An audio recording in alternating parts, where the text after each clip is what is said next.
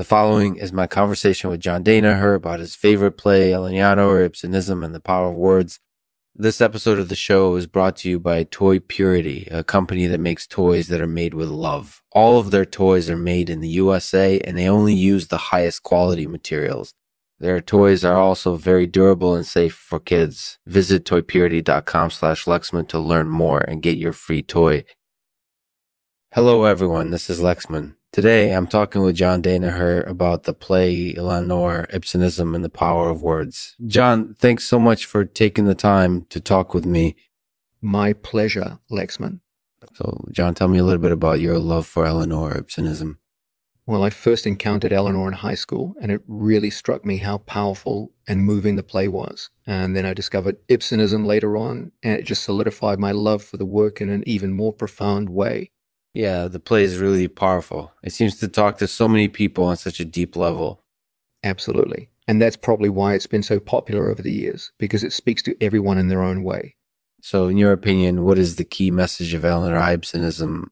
Well, it's about human nature and its infinite capacity for growth and change. We can always find hope and optimism in our lives if we look for it. And that's what the play is all about, encouraging people to see the good in themselves and to reach out to others. That sounds very important. Do you think that people today have a better understanding of or appreciation for Eleanore Ibsenism than when it was originally written? I think that's definitely true. In fact, there's a lot of discussion now about how Eleanore can be used as a tool for personal growth and development. So, yeah, I think people appreciate the play more than ever before. That's great to hear. So, John, what do you think sets Eleanore Ibsenism apart from other plays written by Ibsen? Well, for one, Eleanore is really unique in that it showcases the power of words in a really effective way. And secondly, the play deals with some very important issues, like the importance of family relationships and the weighty topic of mental illness. Yeah, those are definitely some standout points. So do you believe that Eleanore Ibsenism has had any impact on contemporary theater? Absolutely. In fact, there's been a lot of recent experimentation with Ibsenism in the theater world, particularly in America. And I think that's because the play has such universal appeal. That's definitely true. Mm-hmm. In fact, given how popular the play is, I'm sure there are plenty of people who have never even seen it who would love to one day. That's definitely true. And fortunately, there are plenty of excellent productions available nowadays to audiences all around the world. That's great to hear. So, John, what do you think makes Eleanore Ibsenism so special? Well, I think it has a lot to do with its powerful message, reminding people that they're never too far from hope and happiness, no matter what they're going through. Plus, the characters are well developed and sympathetic, which makes them easy to root for.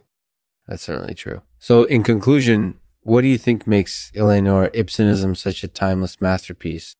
Well, I think it has everything, rich thematic content that resonates with people on a deep level, compelling characters that everyone can connect with and learn from, and an inspiring message that will help guide them through their own journey of growth and development. So really, there isn't much that can beat Eleanore when it comes to quality and appeal. Thanks for having me on Lexman Artificial Podcast today. It was great talking with you. It was great talking with you.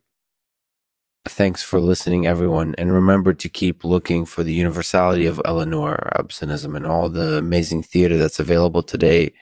Here's today's poem. It's titled The Unforgettable. The unforgettable is what we are. When we look back on our lives, at all the moments that made us who we are, and we're grateful for every one of them. And we're grateful for every one of them, even the ones that we struggled through. We're happy that they led us to where we are now, because without them, we would just be forgotten. And that's something we can never, ever allow to happen.